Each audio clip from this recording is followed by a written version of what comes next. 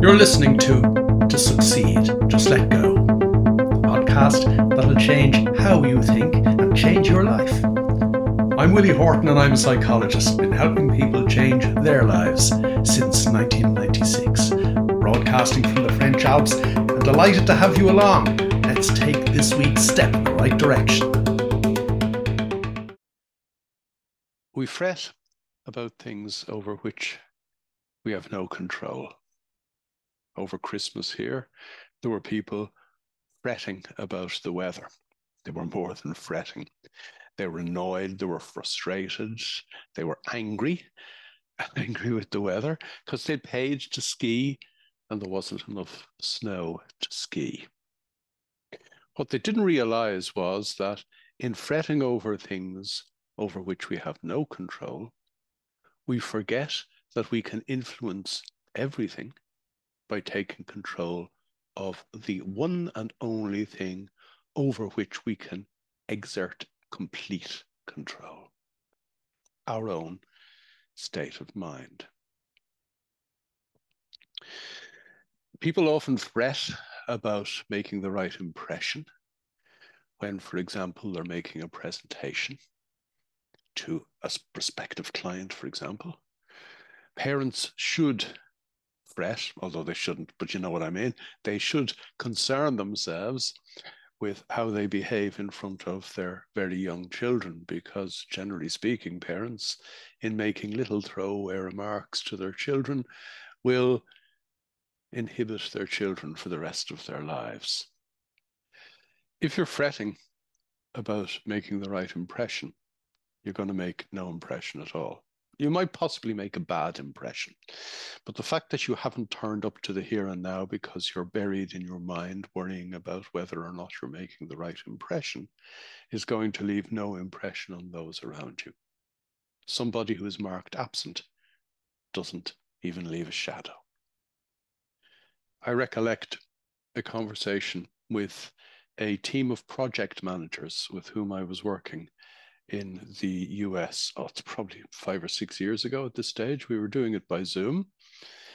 And over the 3 or 4 sessions, we spent quite a bit of time, not just talking about taking control of your own state of mind, but actually, and obviously, how to do it.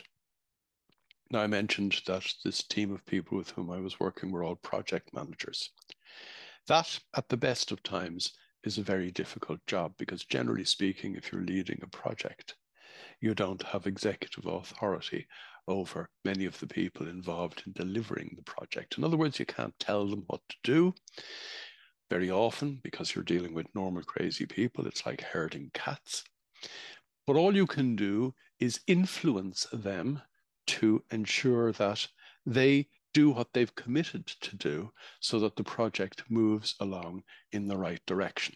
It'll never go in the planned direction. We've talked about planning before, but so that it moves in the right direction with least effort. Along came session 4, and one of the guys in that team said that he had made a presentation as leader of a project to a group of people with whom he had been having great difficulty over the preceding 18 months. Now, before we go any further, imagine the frustration of that. The flow research from the University of Chicago tells us that one of the key things that will enable us encourage ourselves to move forward is that we can see and embrace the fruits of our labors. In other words, we can give ourselves a pat on the back. Imagine being a project manager working for 18 months on something and you can see no fruits of any labor, even though a lot of labor has been involved. This guy, when I talked to him first, was very, very frustrated. In fact, I think the whole team was very frustrated.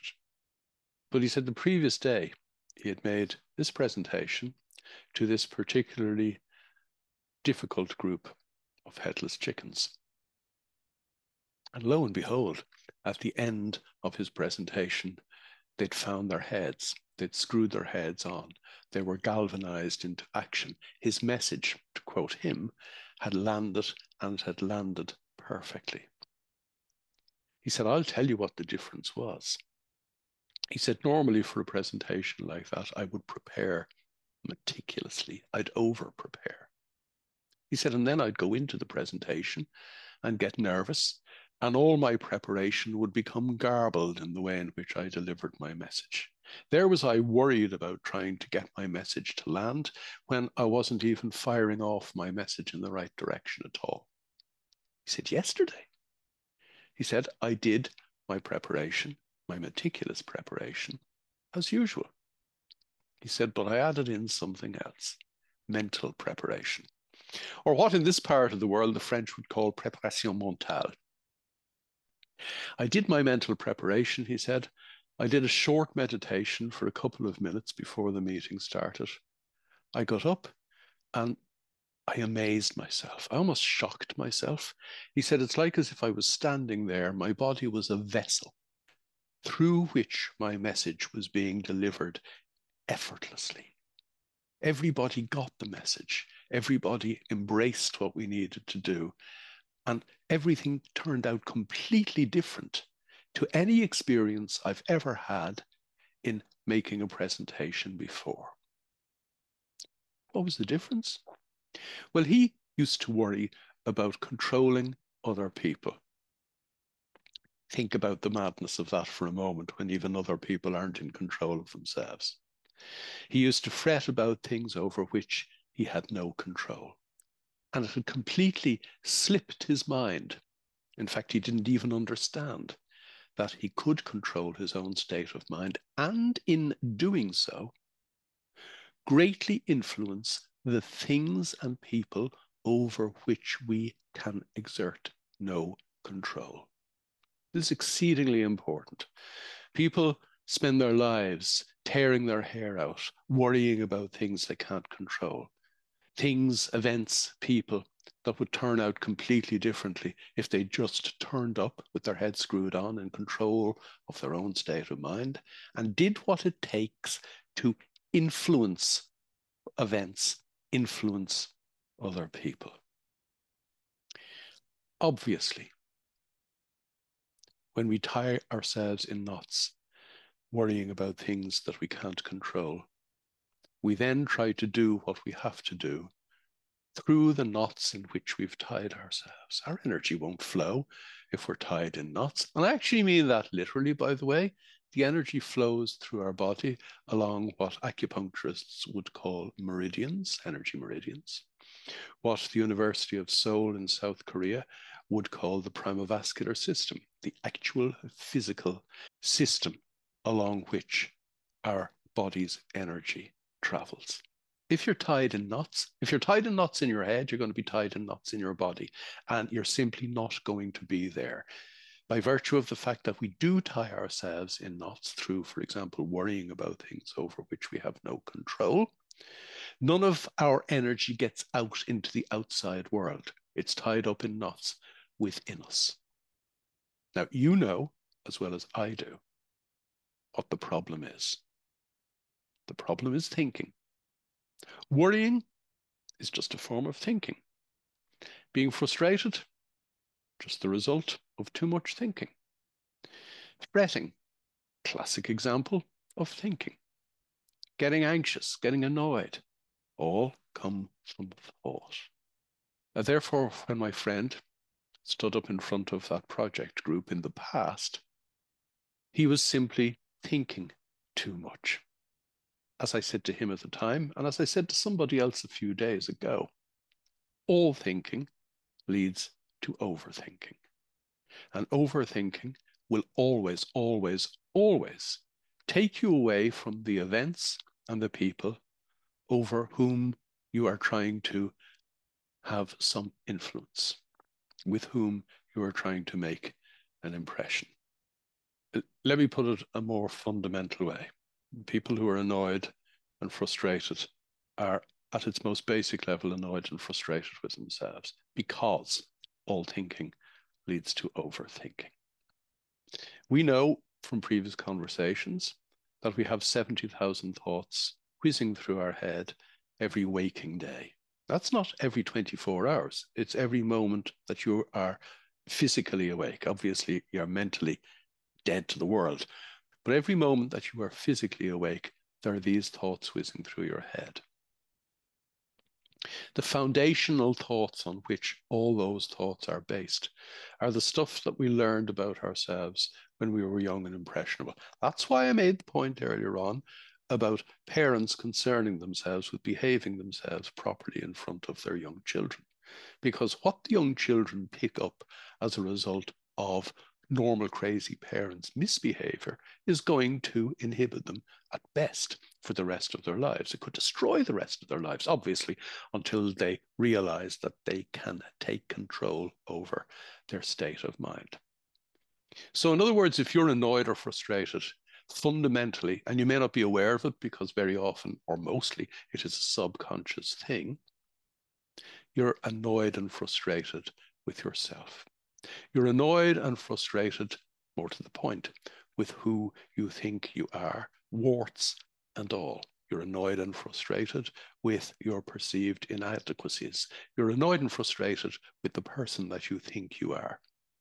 Beautifully described by cognitive psychology as the conceptual self. A bundle of concepts, a bundle of thoughts, a bundle of thoughts that were branded onto your subconscious, particularly during the third year of your life. They're imprinted, they're embedded, and they are, I was going to say running the show on a daily basis. No, they are ruining the show on a daily basis. What a difference an eye makes. Oh, now, isn't that an interesting proposition? What a difference I could make if I stopped thinking about me, if I could stop thinking about who I think I am.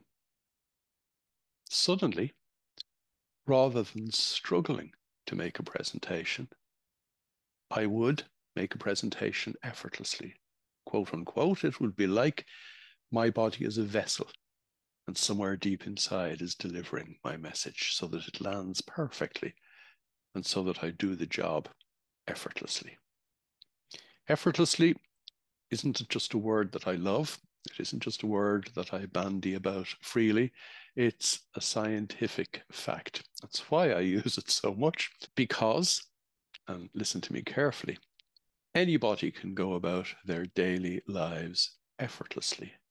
And in going about their daily lives effortlessly, they transform their ordinary everyday life into an extraordinary flow of nows, in which they do just what they need to do and no more, in which they say what they need to say and avoid saying what they shouldn't say. In other words, they know when to keep their mouth shut, because they are present, because their body is an energetic vessel through which they deliver the right things in the right way at the right time. Let's tease this apart. Effort comes from trying to do something whilst you're in your own way. Struggle comes from trying to do something because you're thinking about it, or you're thinking about not doing it, perhaps. I recollect a conversation that I had many years ago with a chief executive who told me that every 3 months he had to prepare his reports for his board, as chief executives do. And every 3 months he would know when he needed to start that particular preparation and had put it off. And after a few days putting it off, he'd get frustrated with himself. Then he'd feel a bit guilty about putting it off. So he would put all the papers that he needed to prepare his board report in his briefcase, bring them home in the evening with the intention of doing it in the evening. In other words, working when he wasn't supposed to be working, because he wasn't working when he was supposed to be working. He was thinking about it.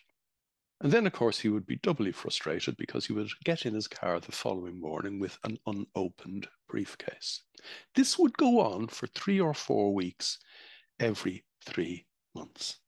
Not only would he not do what he was supposed to do because he was thinking about it, he then started thinking about thinking about being annoyed with himself, thinking about being annoyed with himself and feeling guilty about being annoyed with himself, thinking about feeling guilty that he had not done what he knew he had to do. Now, it was always done in time, But think of the amount of energy he wasted.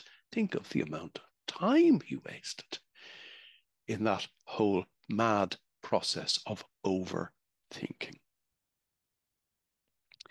Now, that's kind of superficial overthinking, because the real overthinking, as I said a few minutes ago, comes way deep down, where we overthink about who we think we are.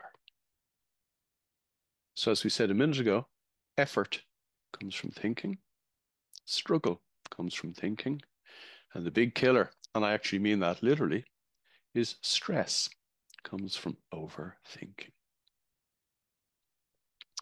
We've talked before about how we make sense of what's going on moment to moment when we're using our minds normally.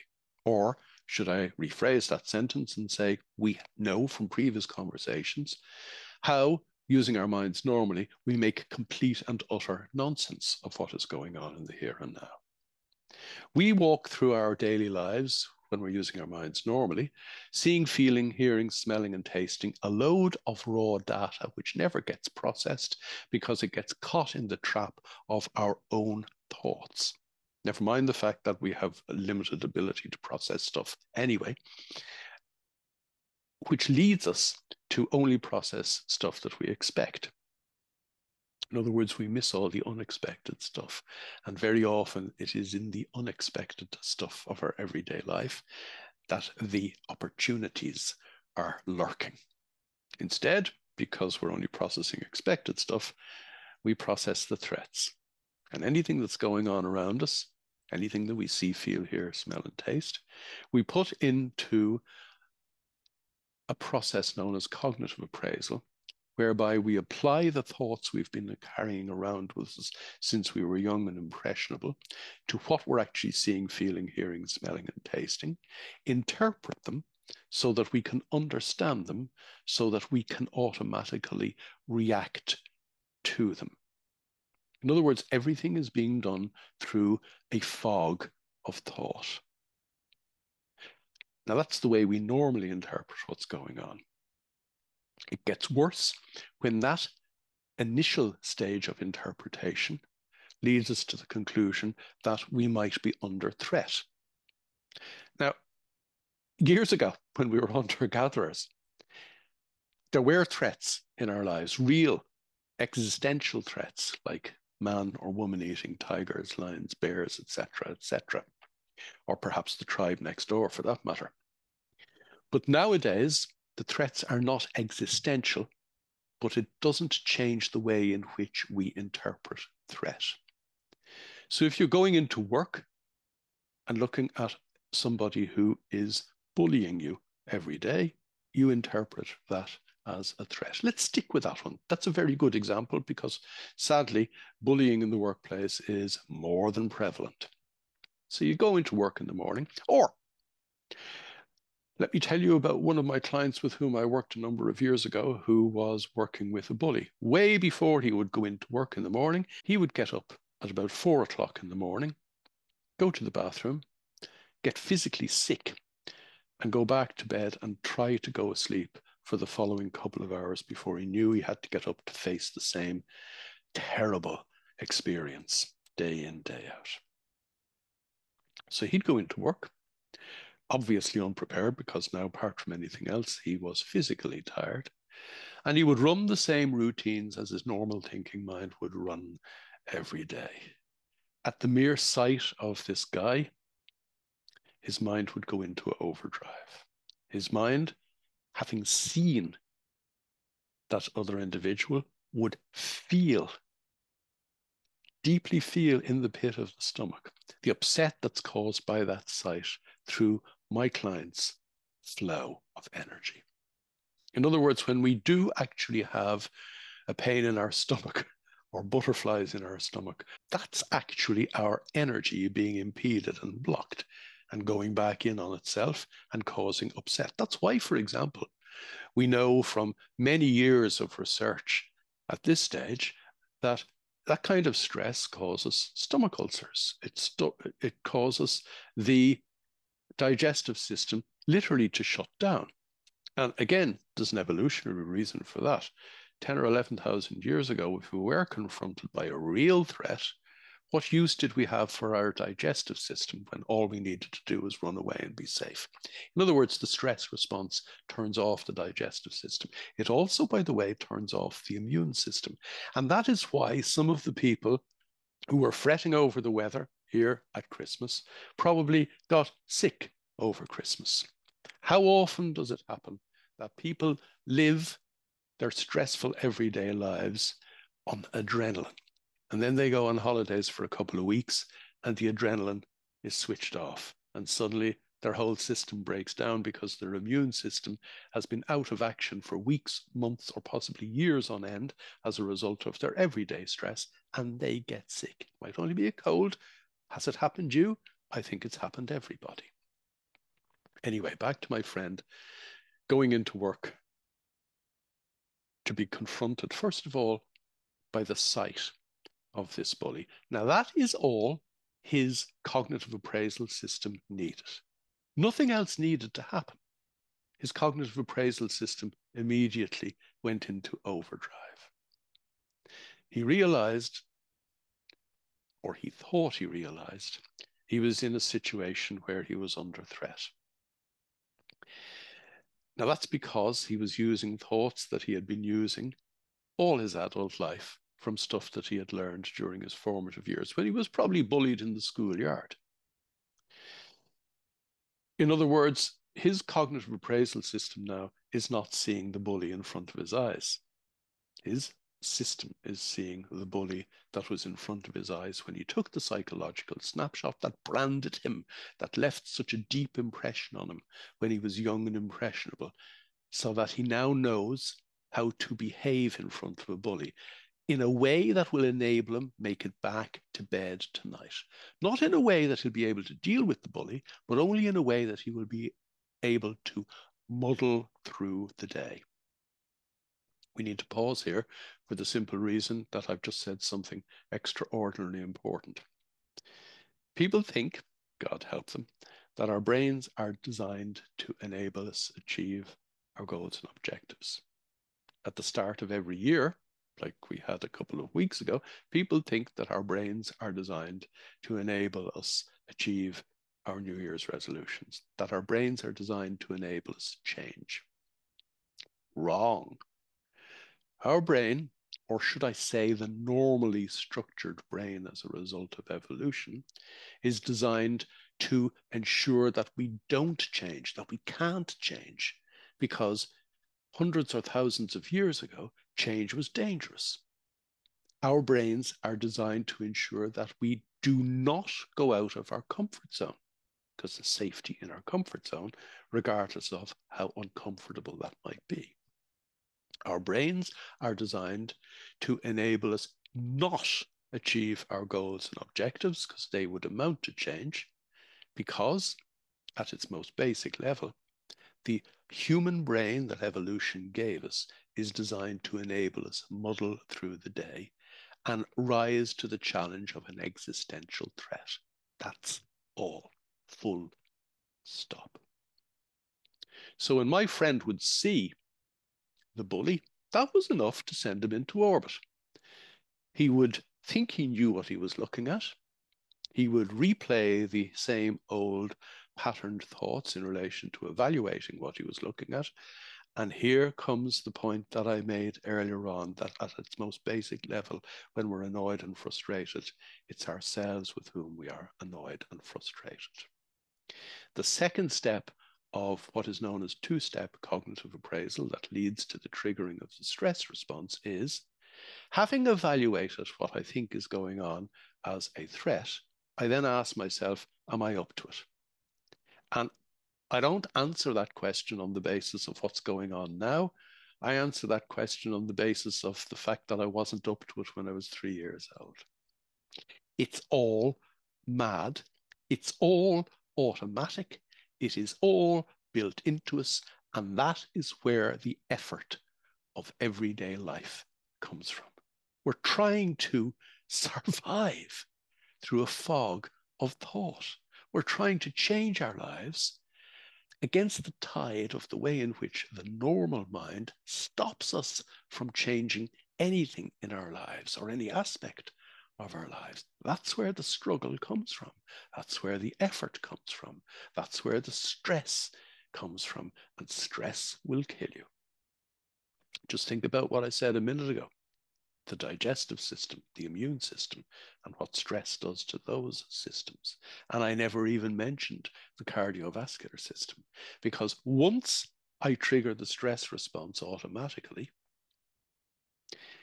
once my brain releases cortisol, the stress neurotransmitter, into my system, my heart rate goes up, my blood pressure goes up, and the production of LDL, bad fatty cholesterol, in my cardiovascular system goes up.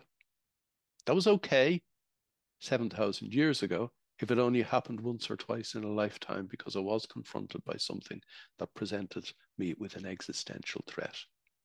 But if I'm doing that to myself every day, I'm killing myself. I'm shortening my life.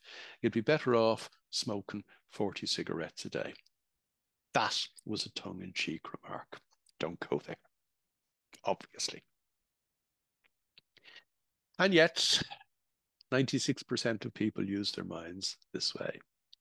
And yet, 72% of people say they suffer from stress in the workplace. In other words, they are fretting about something over which they have no control. My friend couldn't control the bully. All he could control was his own state of mind. Once he realized that, and once he took control of his state of mind, he could, as we said earlier on, influence everything that was going on around him, including influencing the bully. How do you get rid of a bully?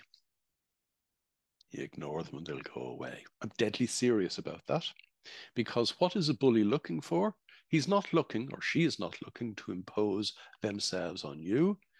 The bully is looking for your energy, because the bully, with his own or her own conceptual self, feeling that there is some big black hole in the middle of their being, is looking for other people's energy. There is actually technology that shows that a bully is actually sucking energy from his or her victim. It's beyond the scope of what we're talking about here today, but if you're interested in it, Google Kirlian photography. I think that's spelled Kyrlin. It's a long time since I looked at it. Kirlian photography and Kirlian videography. Never mind the science. The point I'm making is that a bully will either move on to somebody else if you stop giving them your energy or allowing them to take your energy, or as a result of your energy and your presence changing the dynamic of events in the moment, the bully may stop bullying. I've seen it happen. Other people have seen it happen. Now, I've picked on the couple of examples in this episode, the one with my friend making the presentation effortlessly, and my friend who was suffering under the thumb of a bully, because they illustrate a really important point that I want to make today. When I say to people that, you can live your life effortlessly, they laugh at me, because all of their lives they have been struggling, or they have been stressed, or they have been frustrated, or annoyed with themselves, or feeling guilty about themselves. All of their life they have been trying to do what they need to do through the fog of overthinking. Or worse, they have been trying to do what they think they have to do as a result of overthinking. So, in other words, overthinking is coming at you from all directions. I think I need to do this today. Really? I've looked at people's to-do lists. I've worked with people who had to-do lists and said to them, that's a stick with which you beat yourself. And half the stuff on that to-do list shouldn't be there. I've worked with people and I've said to them, before you go to bed tonight, ask yourself, what's the next most important thing you need to do? Just as your head hits the pillow. And the following day, they will get up and do something that wasn't on their to-do list at all because it felt right.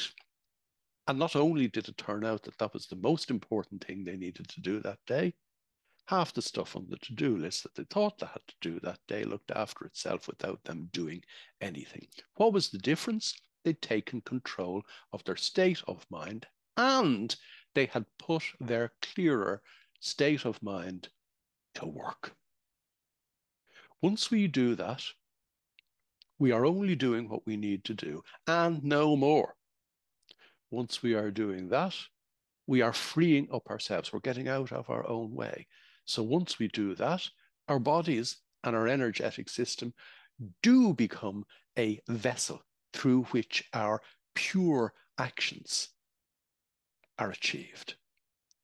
Once we do that, all struggle, all stress, and all effort fades away into the nothingness that it is, in fact.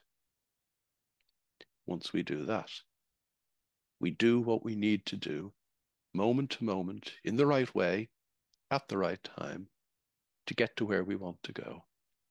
And we do it effortlessly because we're just doing what feels right.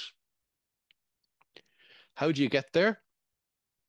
Well, everything starts with meditation. By that, for starters, I mean every day starts with meditation. What does meditation do? It gives you a brain that is shaped differently from the brain that evolution gave you. It gives you a brain that is restructured as a result of meditation, so that the thoughts that lead to overthinking are precluded from getting in your way during the course of the day.